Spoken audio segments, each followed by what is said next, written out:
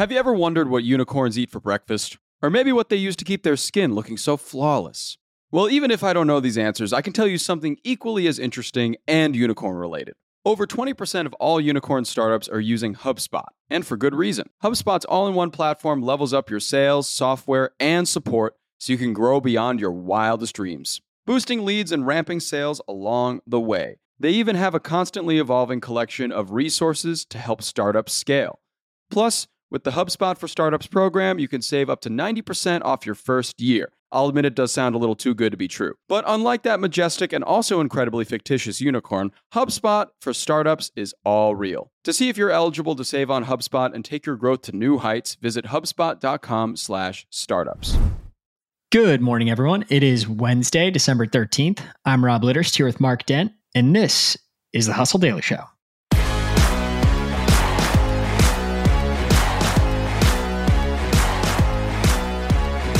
Today, we're going to talk about an historic contract in the world of baseball. Shohei Ohtani inked a deal with the LA Dodgers worth $700 million over 10 years. It's the biggest contract in baseball history and the biggest contract in American sports history. But Ohtani will not be getting all of that money at once. He elected to defer $68 million per year every year and will be paid it on a per year basis later on. Sheesh. We'll be breaking that down. Is the deal worth it?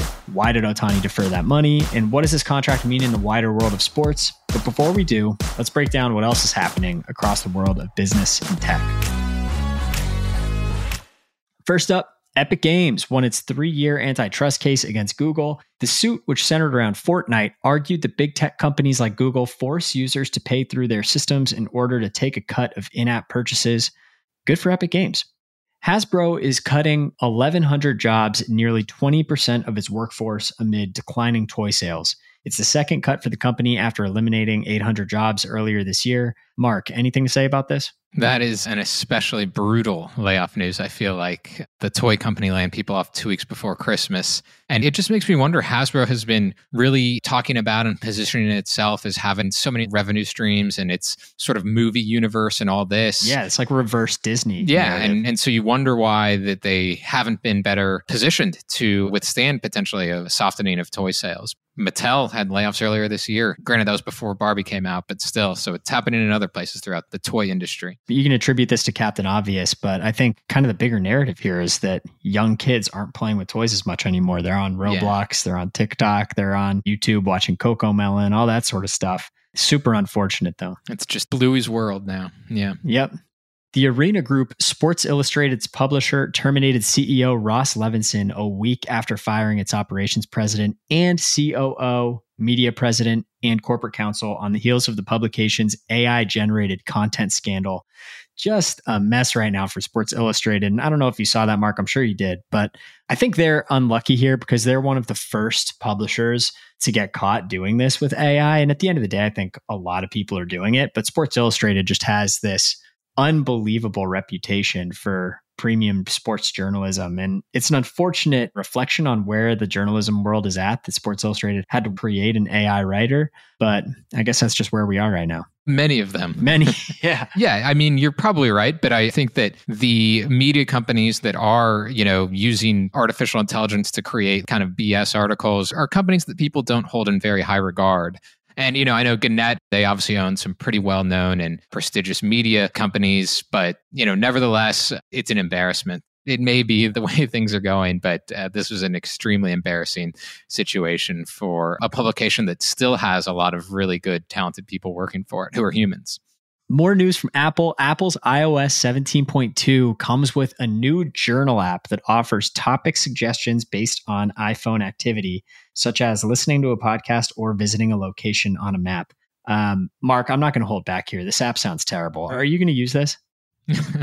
I mean, the answer is probably not. It reminds me of maybe just like a slightly less intrusive way of a pop-up showing up on Facebook after I Google something. Yeah. I'm an Apple fan in general. I'm just saying I think this app sounds kind of silly. And now into economics. Last month's U.S. inflation numbers are in, and they are just fine. A slight cooling and a dip in energy costs headlines the report, which leads into today's Federal Reserve decision on interest rates. Most experts now expect the Fed to keep rates steady. Lastly, we've got some news in Candyland. The Mars snacking division, home to M&M's, Skittles, and Starburst, and more, set an ambitious target for the next decade. They're looking to double their current annual revenue, which is $18 billion, to $36 billion. The secret weapon? Its 2017 acquisition of Kind Bars, which is now expanding globally. Mark, where do you stand on Kind Bars? I'm not as much of a fan of Kind Bars as I am chewy granola bars. Just give me that cheap, mass-produced, whatever granola. That's what I'm here for. Exactly. All right, Mark, on to our main story today. So Shohei Ohtani signed the biggest contract in baseball and American sports history. I remember seeing this on the bottom line over the weekend and just being astonished at these numbers. 10 years for $700 million. For those that might not have context into Ohtani, this guy is not only possibly the best hitter in baseball, but he's also one of the best pitchers. He's truly a once-in-a-lifetime type talent that kind of harkens back to Babe Ruth, honestly. Mark, where do we even start with this? This is a crazy contract. Can you help put this into perspective?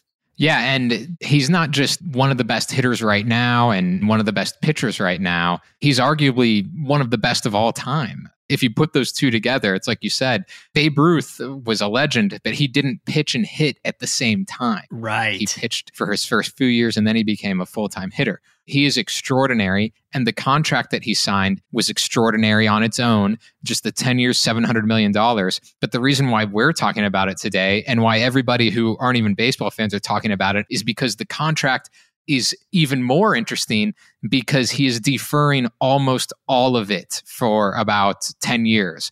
Like you said, it's a 10-year, $700 million deal. So that would mean $70 million a year, except he's going to defer $68 million every year until 2034, when he will be paid $68 million a year as what will basically amount to a retirement annuity. Unbelievable. Yeah. I mean, he's basically creating like the biggest pension of all time. Yeah. Do you have context into why he chose to defer? Well, according to the Wall Street Journal, they got deep into talks with the Dodgers, and Ohtani was also talking to some other teams. But it just got to the point where Ohtani was very serious about wanting to go to a winning baseball team. And for people who don't follow the sport often, he had been playing for the Anaheim Angels down the road in Orange County, and they were not good. They had Shohei Ohtani, and they had another really good player named Mike Trout. Who signed the biggest contract in baseball history before Ohtani did, right? Yeah, it was like 12 years for about $400 million plus. So, I mean, he's also one of the greatest of all time. And yet the Angels did not make the playoffs. Unbelievable. You know, he's been with them for, I think, 5 or 6 years, and he's been especially good for the last 3 years. And they did not even sniff the playoffs. Like, they weren't even close, really. He wanted to be on a team that wins. The Dodgers, they make the playoffs basically every year. They won the World Series 3 years ago. Great franchise. But he didn't want to sabotage the team. Sometimes when athletes, when they sign these huge contracts, the other teams don't have enough money to go around in some cases. And so if Ohtani is only making $2 million a year rather than 70, and for some weird baseball rules that we won't get into, it's actually going to, even though he's making $2 million, it's going to be still costing the Dodgers something like 46 on their payroll every year. But that's still less than 70. And they're still going to be able to sign other really good players and still be a healthy franchise. That is super interesting. I had absolutely no idea. If they're not actually paying him and he's deferring some of it, then they don't need to recognize the entire contract in that exact year. Is that something that's ever happened before? I mean, that seems like a really smart idea, honestly, in some ways. In other ways, I think a lot of like financial advisors would tell you to take all the money at first and then put it into certain investments so you can build interest on it. But is this something that's happened before in pro sports or baseball specifically? Well, I think you're right that financial advisors usually would not recommend this. And I don't know what Ohtani's advisor recommended. For the record, he also makes about 40 million plus in endorsements every year, which will potentially even go up from here. He's doing fine. He's fine. But yeah, this actually has happened a little bit in baseball. I'd say most famously, there's the Bobby Bonilla contract. And people in the media do stories about this almost every summer because I think it's in like August or July. The Mets still owe Bobby Bonilla about $1 million every year, even though he retired more than 20 years ago. And that's because he was owed $6 million in 1999. The Mets didn't want to pay it. And so he said, all right, well, I'll defer. So he gets $1 million per year every year until 2035. So that's another 12 years from now. But Max Scherzer, who's a very well-known pitcher who's going to be in the Hall of Fame and just won a World Series with the Texas Rangers this year, he is still getting paid around $15 million a year by the Washington Nationals until 2028 because he deferred his salary. Most interestingly, and even more casual sports fans will know this name, Ken Griffey Jr.,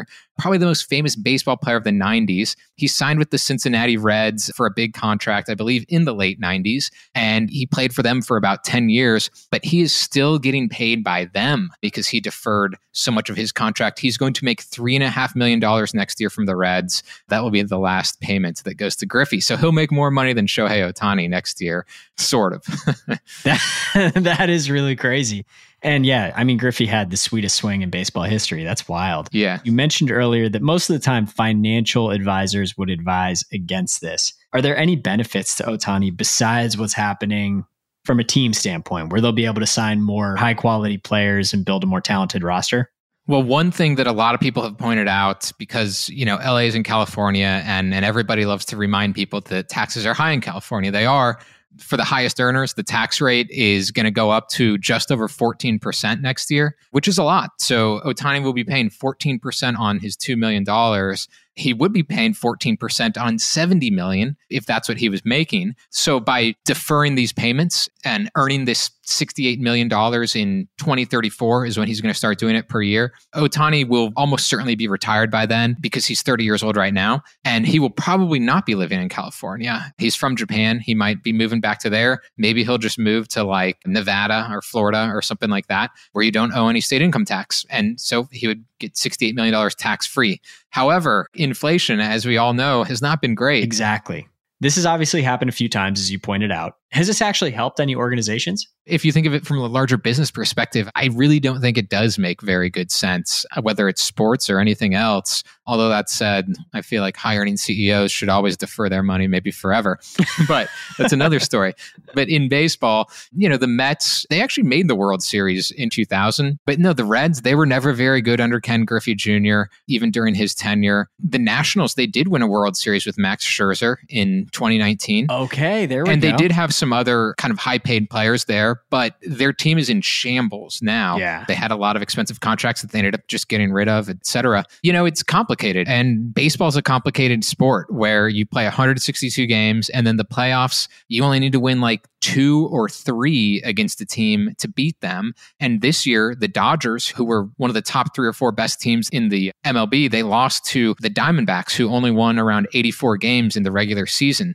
So even with like Ohtani and potentially signing more stars, there's really no guarantee it's going to pay off successfully for the team. Perhaps it will, however, help the Dodgers earn a lot more money from ads and just more viewers tuning in from international markets, etc. Oh, for sure. And so in that case, it could easily be a win. But otherwise, man, baseball is a fickle sport. It's very tough to predict. And no matter what, the Dodgers are going to owe a ton of money in 2034 through 2043. Yeah, they're going to be in trouble. But to your point, Ohtani is an absolute international superstar. It's a nice little move for him. Yeah, I mean, if I made $70 million a year, I wouldn't mind deferring some of it. So, yeah.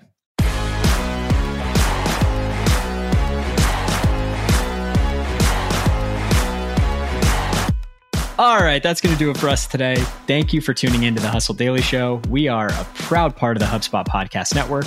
Our editor today is Robert Hartwig, and our executive producer is Darren Clark. We've got a lot more tech and business coverage in our newsletter. If you're not subscribed, go get yourself signed up at thehustle.co/email. Have a terrific Tuesday, and we will see you tomorrow.